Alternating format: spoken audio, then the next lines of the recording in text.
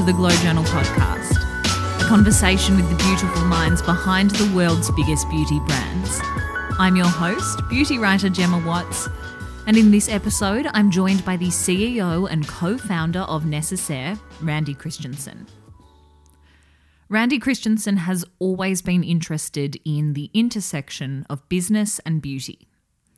Having studied business at university and taking a particular interest in entrepreneurship and small business growth, Randi found herself in a role at Estee Lauder Companies, where she would remain for the next 15 years.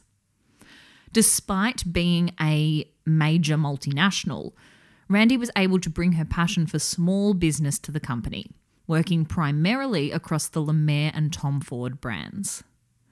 While these are both household names today, when Randi commenced work on them, they were both very much in their infancy, so she was able to combine her startup mindset with the resources of a multinational business.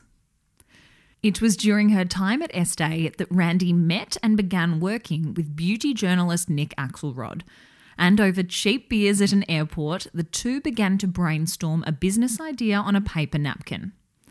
They wanted to bring a facial skincare ethos to the body care market, the latter market being around 1/5 of the size of the former.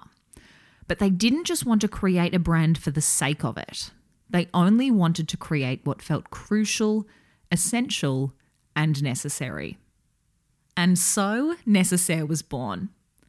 Having launched at the very end of 2018 and being certified climate neutral since January of 2019, Necessaire is now a true global brand and, as of May 24, is finally available in Australia at Mecca.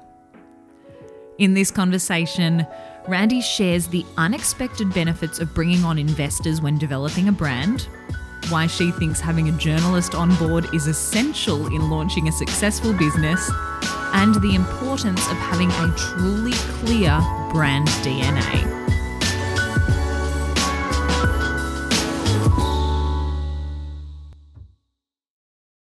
So Randi, you are Scandinavian, originally from Denmark, so I would love to begin right there. What is your very earliest memory of beauty? My very first memory of beauty was probably making perfumes actually out of plants and water when I was a kid. I think I've always been a little bit of an entrepreneur, and having had the entrepreneurial spirit, and my grandmother taught me to press flowers and take the dry flowers and put them into the water and let it sit in the water. And then I would go out and try to sell those little, God knows what, bottles of glass with water in them. So I think I was really young, Gemma, when I sort of got into it. But other than that, I'm a very much a typical Scandinavian girl in that less is more. So you obviously had an early affinity for beauty, perhaps fragrance more specifically, but what did you want to be when you grew up? When I was a kiddo, I was one of those kids that played tennis, every single day. And I want to be super honest with you. I really didn't think that, I wasn't one of those girls that's like, when I grow up, I want to be in the beauty industry.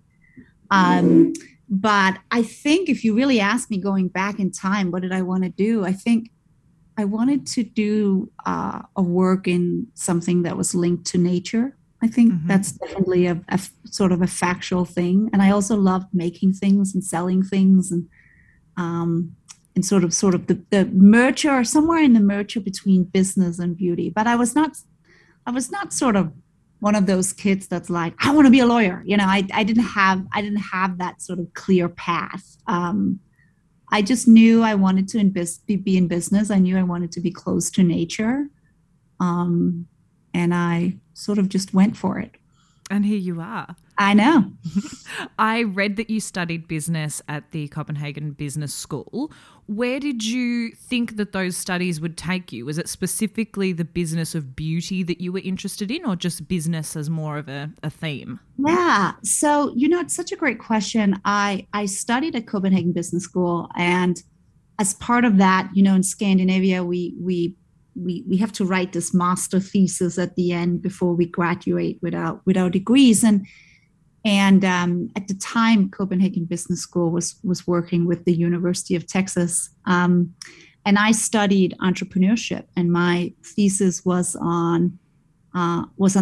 within that field. And I came to the U.S. I'd been here before playing tennis when I was a kiddo, but I came to the U.S. to do a semester at the University of Texas, and I met some of my dearest friends, some of whom ended up working at Estee Lauder, and that became like, hey, come and see me in New York. And little did I know that turned into 6 interviews and a 15-year-long career at the Estee Lauder companies. But it was really about relationships. But my master was in entrepreneurship in business. It was about small business growth. And I would say most all my years at Estee Lauder, I was with brands that started out small. I started with La Mer when it was a small little brand. I was on the Tom Ford for Estee Lauder when nearly before there was a brand. So I've always sort of loved the entrepreneurial journey. And so I think if you ask me what did I think I wanted to do something with small businesses. Let's talk more about those 15 years at Estee Lauder. As you can imagine, I've got a few questions about this time. Yeah. Having spending time in both Europe and the US, what were some of the differences that you noticed upon moving between European and American approaches to beauty? So I'll tell you, I went to business school in Scandinavia, but I started my career in the US. Yeah. So I actually began, like, my very first job out of business school was in New York City. At the headquarters of Estee Lauder. So I never had the privilege to work in the Copenhagen office of Estee Lauder, but I did get to travel with Estee Lauder for many years, launching La Mer in a couple of places. And I think that there is 1,000 differences. And I think that there are, if we look all over the world, there are many, many cultural differences, right? We can all fall in love with a brand and we can all fall in love with a product, but there are things that our backgrounds and our culture that sort of nuance maybe what we love and what we like and what we use and how we sort of approach beauty. So as an example, being Scandinavian versus maybe Korean, we can have completely different, point of views. And like, I grew up with the cleanser being water, like, splash of water and some good hydration and sort of this very simple steps, these simple steps in skincare. Whereas in other cultures, it can be way deeper and the rituals that's carried through are very different. So I think the appreciation for beauty is maybe the same, but the way we approach it and the way we use it is vastly different. Mm. Back to Estee Lauder companies. Yeah. So you're there for 15 years. You held a number of different roles that I do want to talk more about. Yeah. What were some of those roles? What did you love the most? And what did you find to be the most challenging? That's such a good question. The first thing I want to say is I can't tell you how thankful I am for my years there. I really feel, looking back, I landed there, as I shared, sort of, through relationships from business school, but I just loved my time there. I thought it was an extraordinary company with extraordinary people. I think I was blessed there in that, and I think many people are blessed at Estee Lauder in that you get to sort of you get to be within one company, but you can have many sort of micro careers within your time at that company. And so I wouldn't maybe call it a challenge. Maybe what we can talk about is what I love the most. Mm-hmm. And so I really loved my years at La Mer. And I think I probably loved the early years the most, when we were sort of, this is an exaggeration, but let's just say 4 kids sitting in a corner figuring out what are we going to do with this magic jar of cream, and how are we going to get it all over the world and get folks to fall in love with it. It was really early. And then, later on, that brand in particular was a really big brand, well-respected brand in many countries. I loved the startup phase of things. I love the early years of things. I love building things. I love a white piece of paper. Um, I love the complexity that comes with that. It's also hard, but I do, if I really think about it, I find reward in that. I often think the things that are the hardest are the most rewarding. So when I look back at my career, I would say I love that. I think, what's the most challenging? I think Lauder did such a remarkable job at sort of moving you through a career, right? Where they're like, okay, you've kind of matured here and now we're going to sort of give you this next opportunity or this next chapter. And so I think that there is this thing about journeying through your career where there are moments of difficulties and then you sort of plateau and you are, maybe not plateau, but you mature into the role and it's insanely comfortable. And that's when you kind of have to move on. You know what I mean? Because if you're not living on the edge, right, you're not, you're taking up too much room, as they say. That's a good old saying, but it is true. And I feel like that company just really sort of helped me in that. I had some remarkable mentors, remarkable folks along the way that was like, Ran, you gotta, you've mastered this. It's time to move on or sort of jump on. So I don't see it, Gemma, as challenges. I see it as moments of maturity. You know what I mean? Where it's like, okay, we're going to sort of grow and expand you a little bit further. We'll push you into a new challenge. Those moments, the beginnings of the challenges are like, they're a rush, but they're also maybe the hardest, right? Because you're not comfortable. You're on the edge. That's sort of where the magic happens though, isn't it? As soon as you kind of step outside of the comfort zone, that's 100%. Where the good stuff comes from. Yeah, 100%. And it's when you grow and learn and you sort of stretch yourself. And what I feel when I look back, I learned a lot of phenomenal business principles at Lauders. I learned, Leonard himself, had, these amazing classes, Gemma, where we would sort of learn about, his journey and he would give us his life lessons. And I was blessed enough to participate in one of those. And I think the company really does embody integrity. And I think that is something for sure. I feel I try my very best to carry forward.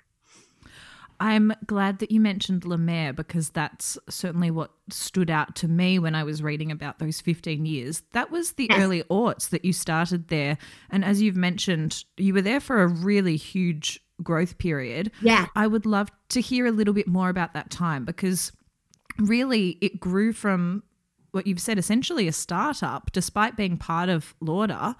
And then it's now a literal household name. I would love to hear more about that time because there's, of course, a lot of, consumer education that has to come with elevating a brand like that. Yes. So the first thing I want to say is that the purity, well, two things. I was with Le Maire and I was with Le Maire in sort of two stints. And I also had the pleasure of being on the flagship Estée Lauder brand for a minute, but Le Maire was the vast majority of my career. If you look, it's like, 10 years or so, right? So it's a big chunk of it. I think, what I learned from that experience, is that when the fundamentals of a brand is intact, right? The sort of solidity of what it is at its core,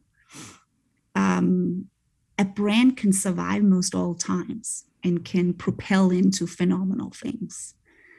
And I think that of Le Maire, right? Number one, it truly is a remarkable product that delivers real results in the world of skincare. And I think what we knew right away was just that simple fact, is that it was just a real thing, And that's something I carry with me. I'm sure Maureen will wink now, but we talk about that all the time at Necessaire. How do we create truth to what a product can do and around it? I think that product embodied that. And it was a real special product developed by a gentleman that, had a real need. And then he passed, and his daughter knew Leonard, and she was kind of like, help me with this journey of the brand. And the journey of the brand is another thing about that brand, is that there was different leaders over the years at Lauder, and everyone, it's carrying a brand forward is a journey, and B, it requires stewards, but most of all, it requires a lot of love and effort and a lot of people. And it's one of the things I think about with Necessaire today a lot. It's like, it really does take a village. It takes a lot of people. It takes, the client. It takes retailers like Mecca. It takes people like you, right? That just helps propel a story and shed light to it. I think that's the story of La Mer, a remarkable product, people that truly loved it, people that truly saw results, and then this sort of innate ability to expand upon that story again and again, and in new ways and in new markets. And back to what you asked me earlier, are people different? They are different. So understanding that you might have a global brand, but you need to be locally relevant for that brand to really sort of grab hearts, whether you're in Iceland or you are in Japan, is I think a real magical skill set that sits in that brand. I think what you've said there as well, it's so true across brands of just about any size, whether it's a multinational or whether it's, a local startup. We've had founders that, encompass all of those different brands on the show, and they have all said the same thing. The brands that succeed, have that DNA in place from the get-go, and they're not bowing to trends as the years go on. They have the DNA, and once that's there, it's kind of easy to stay relevant because that's just who you are. Yeah, and I think you're not trying too hard, And I like what you just said. It's also about having courage. Yeah. To be like, oh, there's 1,000 no's for the one yes, but it's like, if everyone that works on your brand kind of rallies around and understands understands to its purity what that brand is and what it's about and how it's expressed, then you can go really far. Mm-hmm. But there has to be something there first. And I think for Necessaire, I think, those of us that are here now, right, we're the founding team. We are crafting and creating and making sure that that the brand is edited down to its essential, and that it's really clear what it is. And that takes a minute too, right, Gemma? It's not like, you sort of also create something. I think Nick and I often are like, well, we created this thing, and 3 years in here, we're like, wait, this name Necessaire, there's something here. This is way bigger than Necessaire de Toilette and a beautiful word. It's a filter and an essence and a lens and an approach. That's the kind of stuff that makes brands great. La Mer has that. I hope we can build that for Necessaire, we will. Let's talk Necessaire. I read that you and Nick, your now business partner, met in Los Angeles.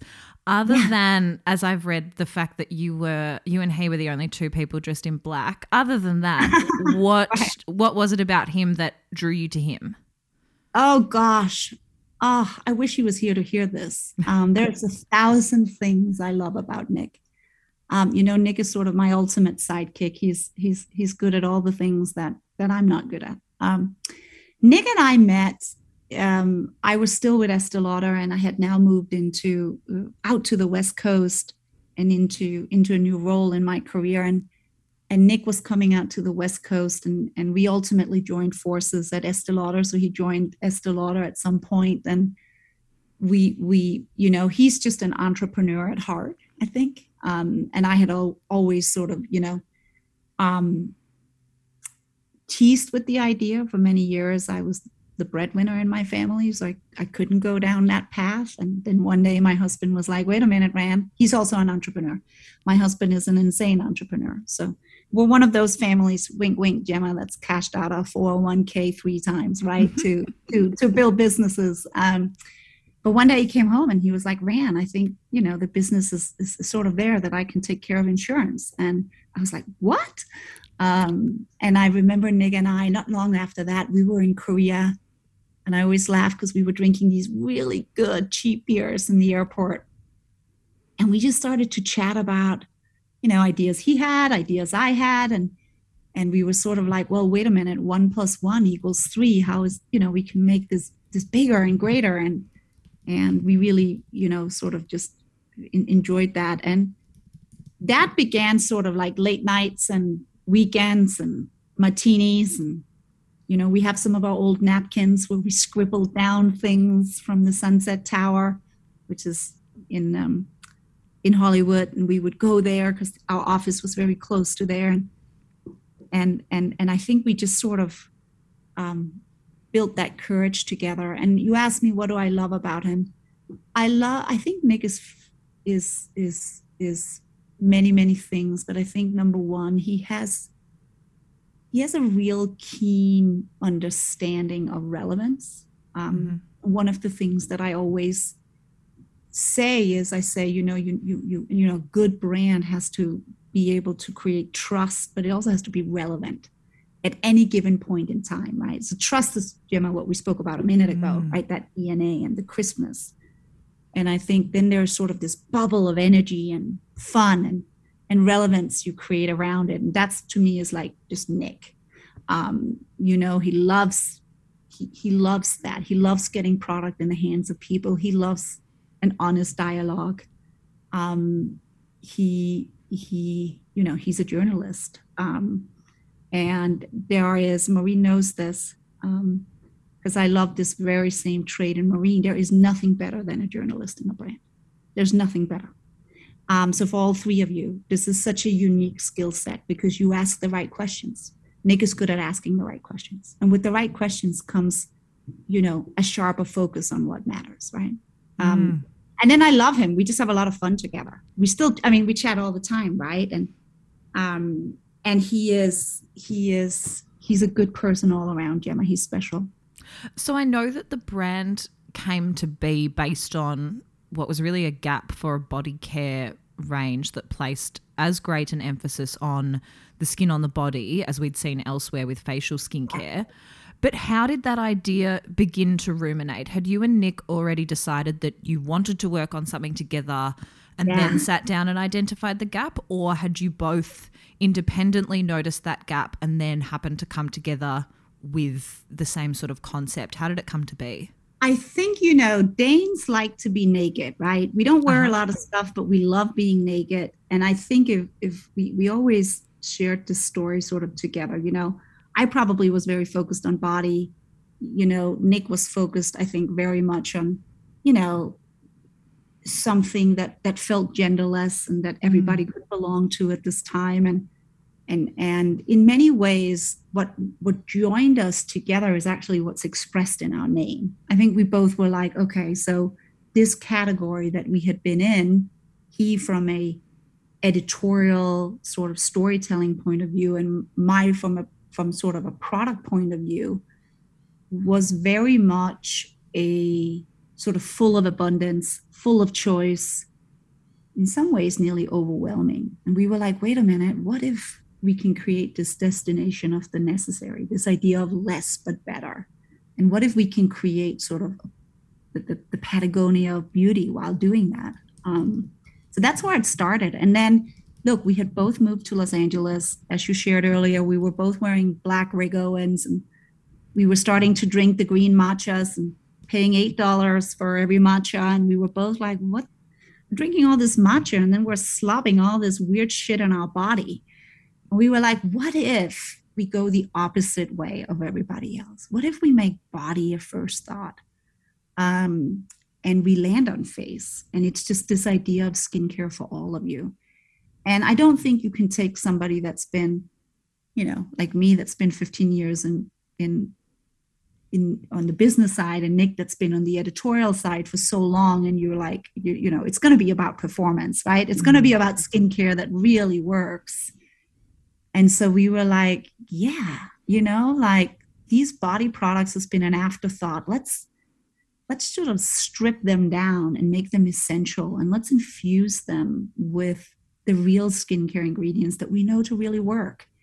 And, of course, we recognize that the skin and the body may experience different concerns. Maybe it's post shave, symptoms, or maybe it's KP, the small bumps, or maybe it's body acne, or maybe it's crappiness if you get a little older. But the tools that we have in our repertoire, the ingredients, they can help, that we use on our face, they can actually help solve some of those unique body concerns.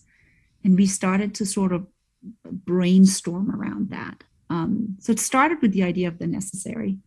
And then we were like, this is such a gap. And everybody was like, are you crazy? You're going to start in body? We're like, yeah, we are crazy. And I think you asked me, that's what's so important about having somebody alongside you, right?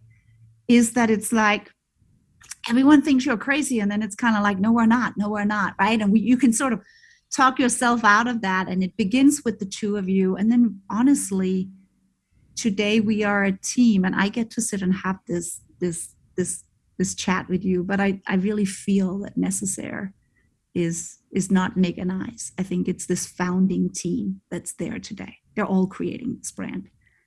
We began it, right? We put the first dot on a white piece of paper, and they are sort of helping us draft that story. The body care market is reportedly less than 1/5 of the size of the global skincare market. This is probably a broad question, but why do you think it is that so many brands treat body care as a bit of an afterthought? I think it's because it's hard to make body care work from a financial perspective. Mm-hmm.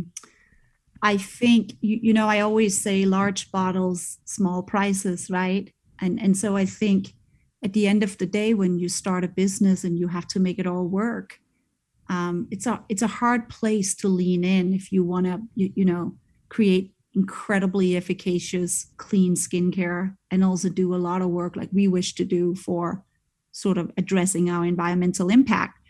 I feel strongly that, it's about difficulty, Gemma. It's a hard place to start. I think that's one. And then I also think, like all things in beauty, if we think back, and I've been speaking with many about this over the years, since the last 3 years we've been in business, is like everything has to start, somewhere. And if we think about how serums started in facial skincare, or masks, or how hair care came to be in sort of the prestige sector, it took a moment to kick off. So I think it's an evolution, and I think it was not the innate first place to start on one side from a business perspective, and then I think on the other side, it's just right. What's visible is oftentimes what we care about as people and humans, and we have a tendency to double down on our jeans and our sweaters and our facial skincare and our hair color, because these are the things that sort of makes us feel like we're representing the very best version of ourselves. And so what I believe so deeply is that what's starting to happen is we are understanding that all these other things, like what we enjoy to eat and what we put on our bodies, and all these things are coming into focus, because bringing your very best self forward is way more nuanced today, from all aspects of mental to emotional to physical sort of areas, and sort of health is in focus. So it's becoming more nuanced, and that's making room for a body category. So it's a little bit about time as well, and where we all are as people, and what we're ready to invest in. You launched Necessaire in 2018, having commenced work on it the year prior. What can you tell me about that year? Because it's one thing to have the concept, but how did you, we know how you've come up with the idea of the name, but how did you land on the name? How did you find a manufacturer? Source funding, develop packaging. There's so many steps that go into physically creating something. There's so many steps, and thank you for recognizing that. I think we launched at the very, very end of 2018. In fact, I think if you had Nick and I here together, we would probably say, oh, we launched in 2019, because it was like the very end. And so it took us a good year, I would say, to concept it. And then it took us another, 18 months or so, maybe 12 months or so, where we were 100% dedicated day in, day out on getting it from a sort of conceptual place and into something real and tangible that we could sell. And I do think there's tons of little things in this story that just sort of clicked. And there was many people along the way that was like, you want to do this? Sounds a little bit crazy, but we're leaning in and we're going to support it. And so I think that first started with, a little bit of seed capital that we got from this most remarkable investor, Forerunner, and also Imaginary. Forerunner is Kirsten Green and Nicole Johnson, and Imaginary is Natalie Massenet and Nick Brown and also Kelly Dill. And I think, when you first start a brand, when you have a couple of people that are willing to say, look, this idea is sort of crisp and different, and it's a point of view and it's fresh.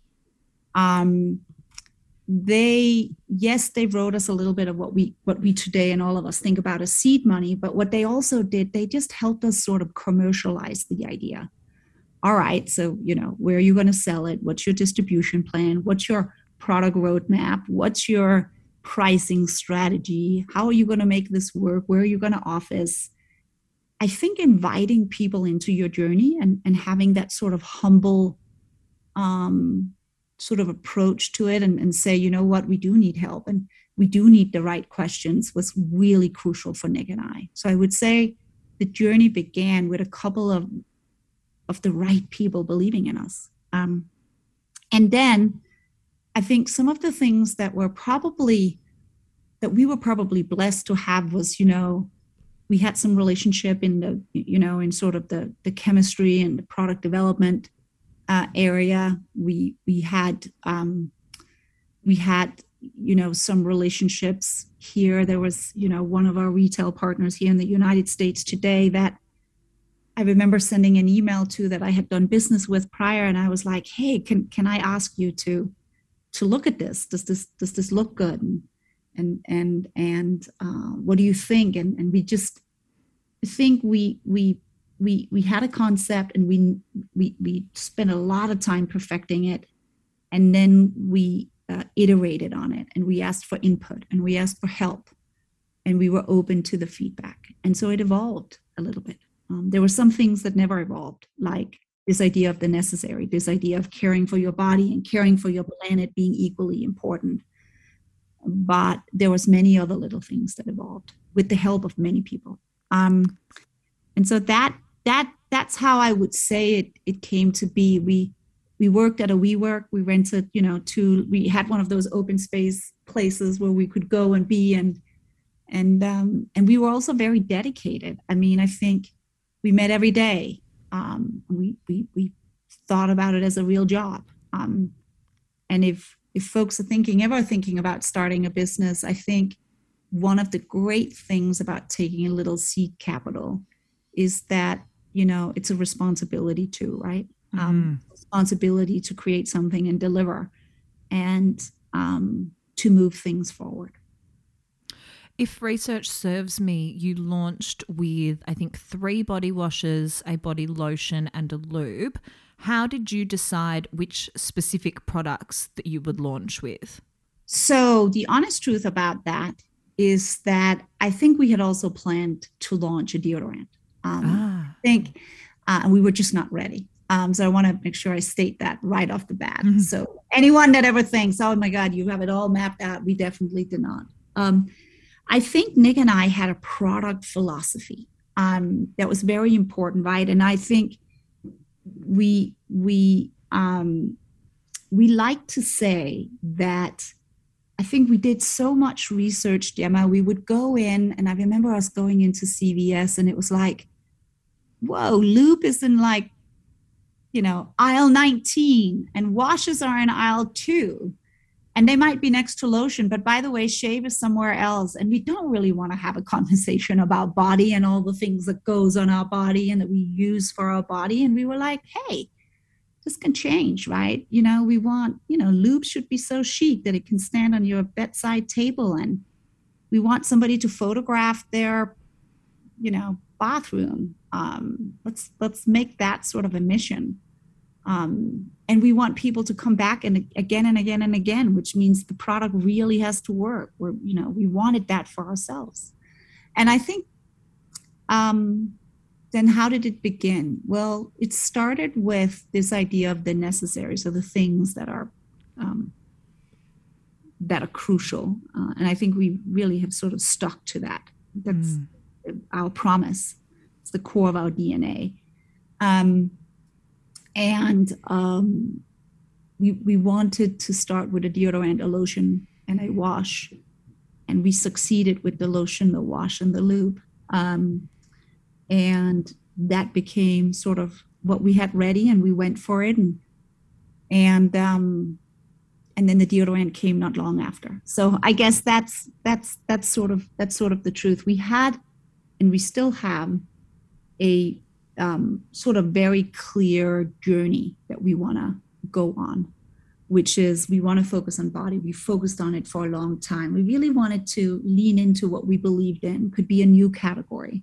And we wanted to pave the way for that category, and then move to scalp, and then move to face, and go the opposite way. So we knew that.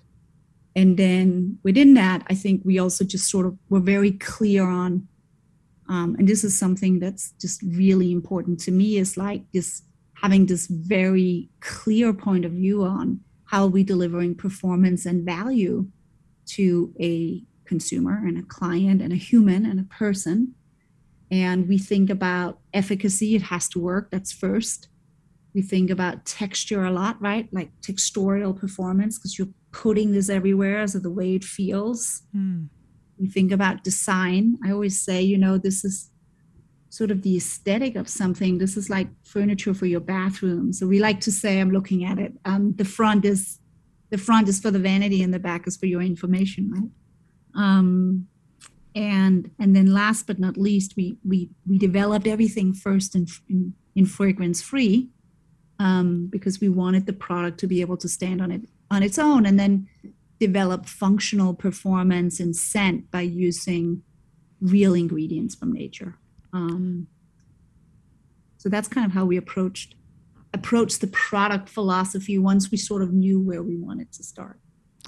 I'm thrilled that you mentioned design, because I did want to touch on this. It's a bit of a stereotype, but I imagine, being Scandinavian, aesthetics are probably pretty important to you.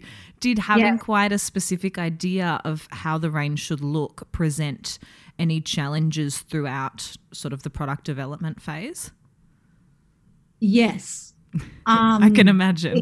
A lot. So I think, we've spoken a lot about caring for your body, right? And the other sort of major reason for me to at least me personally, to jump out and start a business and leave a place, as you can tell, that I love deeply, was, I just felt this industry that we all call home, right? I was like, okay, how can we sort of break through and make noise and create the necessary, but how can we also sort of do good? And so I think there is a lot of constraints that comes with, being climate neutral from year one, and using vegetable waste in your packaging, and, sourcing those materials, finding those materials, have a point of view on those materials, understanding that glass in some instances can be heavy and be bad for your climate neutral footprint versus something that's lighter when you are that big really makes it complicated to be responsible and minimize your footprint. It makes it hard. I think it's going to be much easier when we do face one day with little jars, right? But that's one piece of it. The other piece of it is sort of just having a completely fresh point of view in design and in graphics. And I think we very much knew,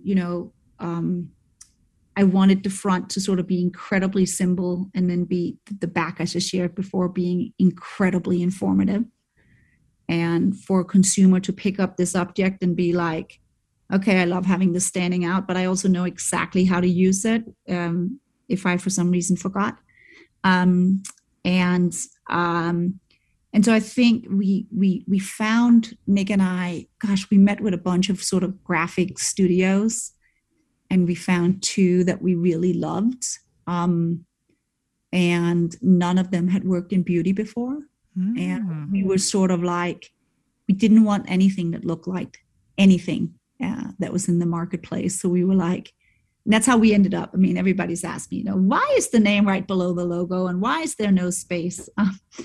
And we sort of ended up with something that just felt right to us. I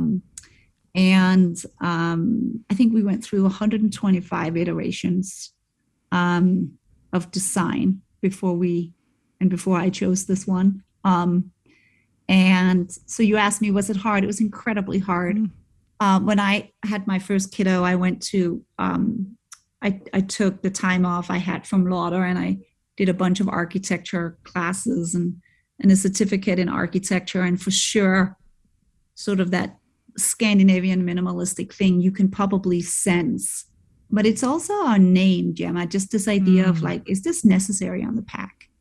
What's really value add? There's a bunch of legal stuff that has to be there, right? To sell at Mecca and go somewhere. But there's also like, well, is this necessary? And really getting back into that crispness around, we're taking somebody's time.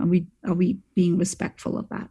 Now, you mentioned being climate neutral. That's certified climate neutral since year one. That is another massive point of difference. This is another broad question, but can you share some of the sustainability practices and initiatives that Necessaire has in place? Yes. My gosh, how many hours do you have? I'm just joking. I promise I'll try to make it fast, because now you're tapping right into it.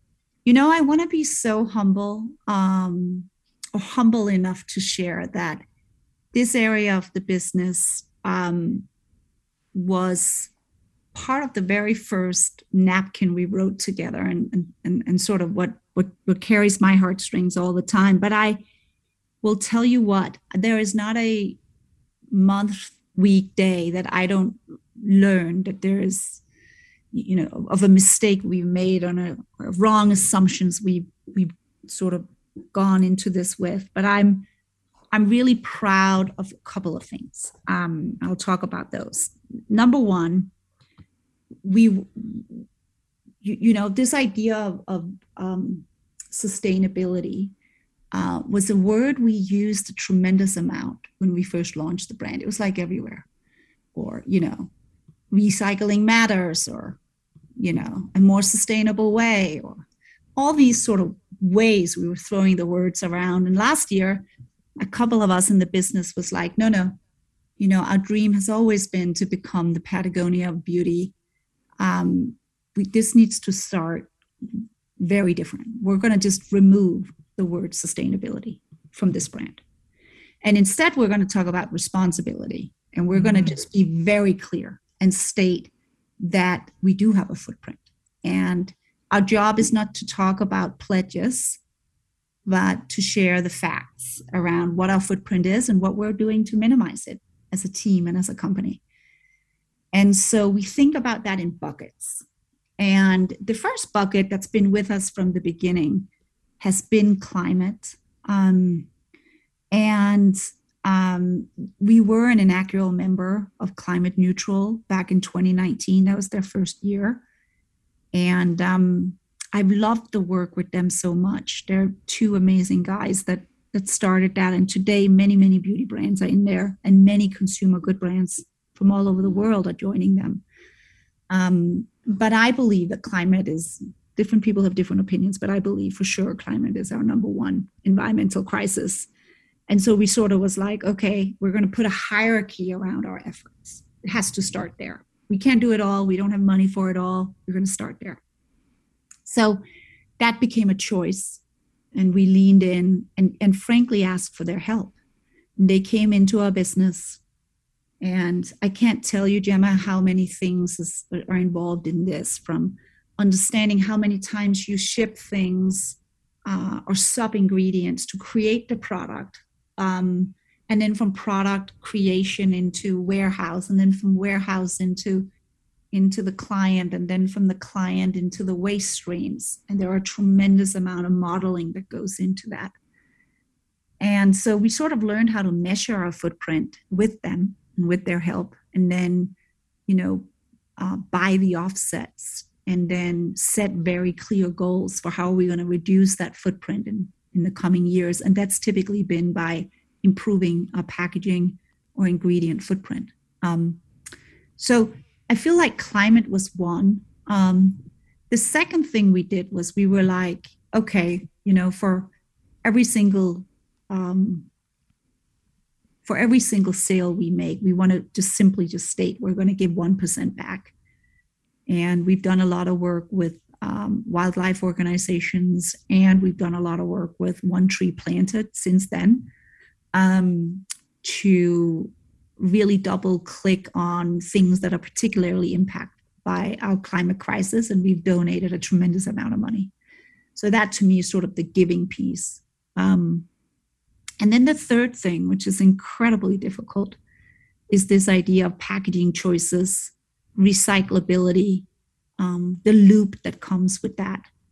And I think we're still learning here. We're really proud of the work we've done, from, being in PCR plastic tubes to being in vegetable waste and sugarcane bottles, to understanding the difference on where we have permission to do glass from a weight perspective versus where we can't. And we worked very hard in this area. But I think I'll tell you an example of something that was so humiliating to me, and it's such a good lesson. I don't know if humiliating, enlightening was a good thing, but it was like, wow. Last year, we partnered with How to Recycle to verify our recycling claims.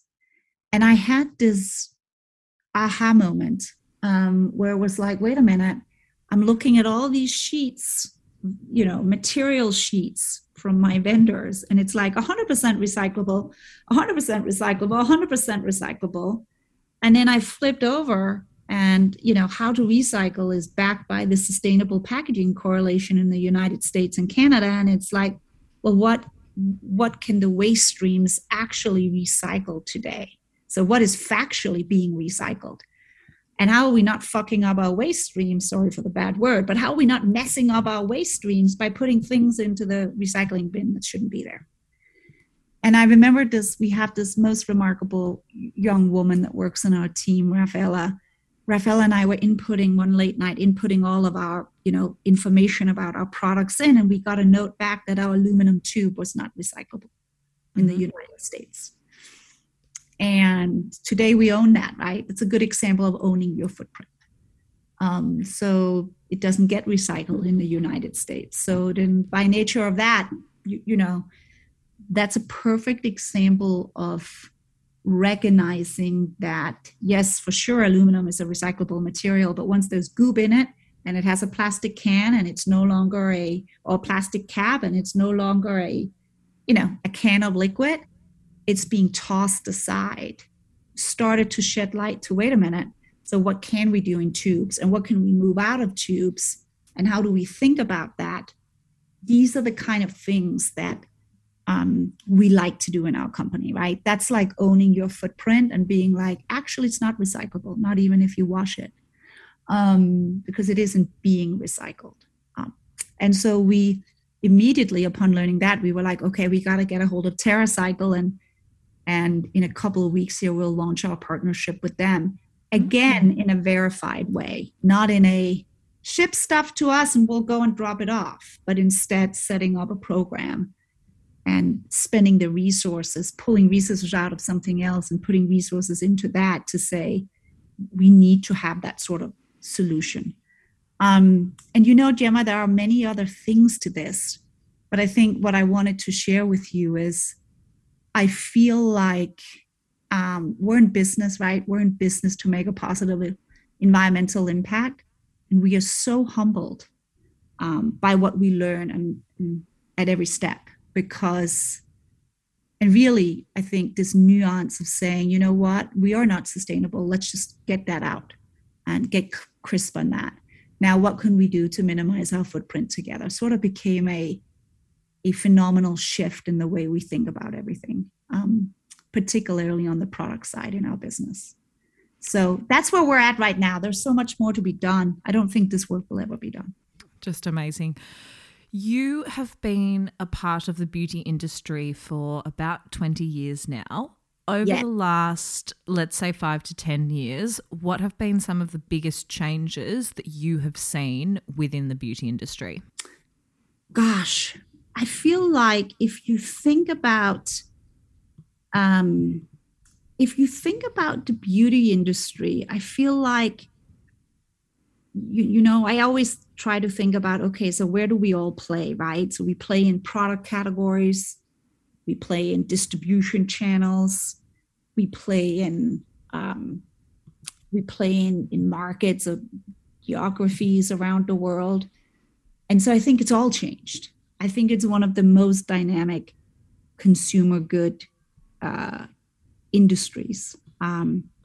I think where I would say that it's changed the most is in product and in distribution. And so for me, I feel that the speed by which new brands are launching, coming into the space, and also disappearing has increased drastically. And to me, that's a sign that, it's harder to create something that's sticky and that has substance.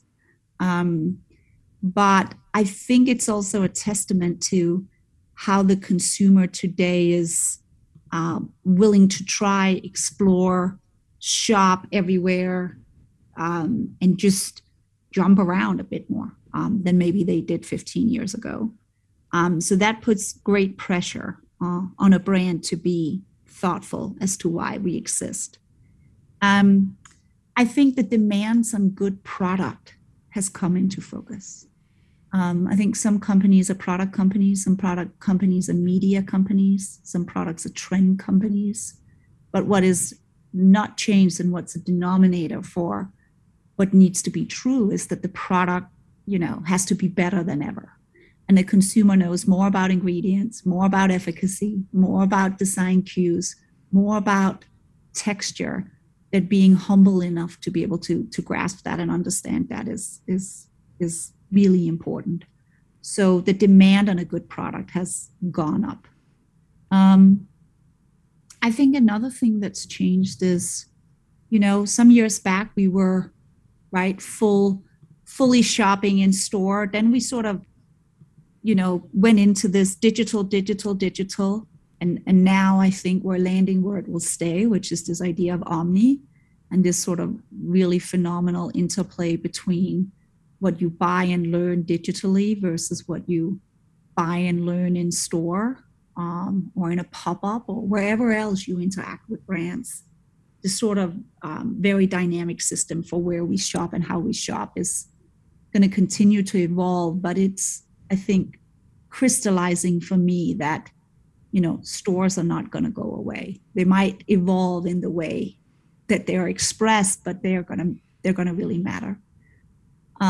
So I think if you ask me top 3 things, I think it's an insane consumer that's insanely educated, that puts tremendous pressure on brands to do better, which is wonderful in all aspects, from performance and product to footprint to all of the things we've discussed.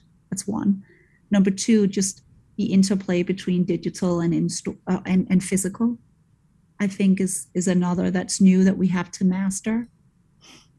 And then I just think this influx of brands, right?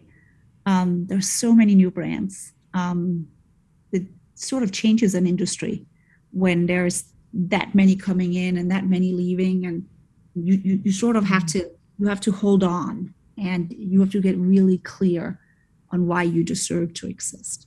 I think those are the three things for me. And what changes do you think we can expect to see over the coming few years? Well, I feel the category we're in, right, is one that I think is just beginning. It's in its infancy with body. I think one thing we're going to see is that everything is going to get beautified. And what I mean by that is from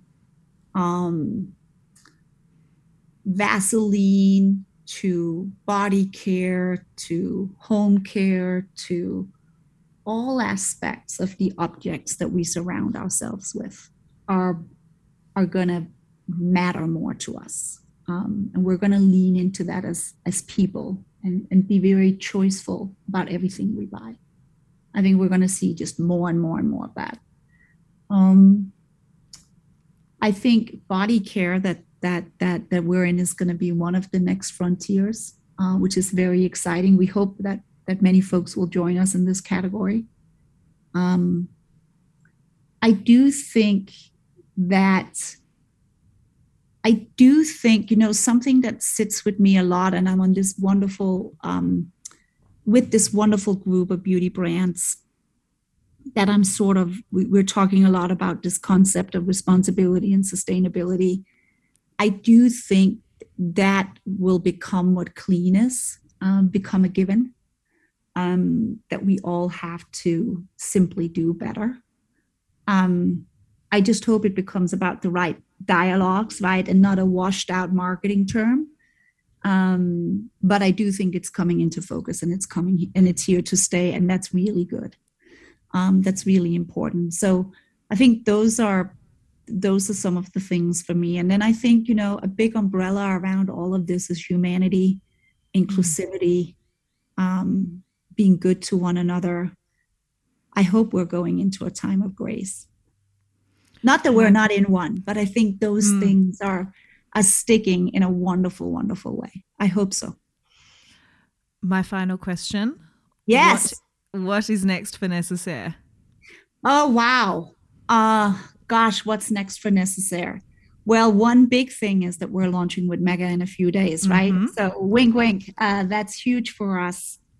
It's really huge for us because, the next frontier for us is to continue our effort in body, begin our journey into hair and scalp, and then start to get the product into more people's hands. And the way we're doing that is with, in Australia, right, with Mega, we're finding partners that we believe can help us bring our mission and bring our product to people that will really value it. And so we're launching the brand in Australia. We're currently launching the brand in the UK. These are two massive milestones for us. And so I think about going from one category to two, right? Going from 1 or 2 markets to 4 with Australia and the UK. And then I do think, we've been very selective with distribution, and we're partnered with very few retailers. And I think there for us, it's more about going deep and creating deep relationships and expand the brand with the retailers we do have, and build really meaningful relationships. So that's sort of what's next for us, growing the team, launching more products, and making real impact with the business. I think that's what's next for us. That was Randi Christensen, co-founder and CEO of Necessaire, which you can find on Instagram @Necessaire. To read this interview, you can visit glowjournal.com, and for more beauty news, you can find me on Instagram @GemKWatts or @glow.journal. If you liked this episode, please do not forget to subscribe, rate, review, and share so other beauty and business lovers can find us.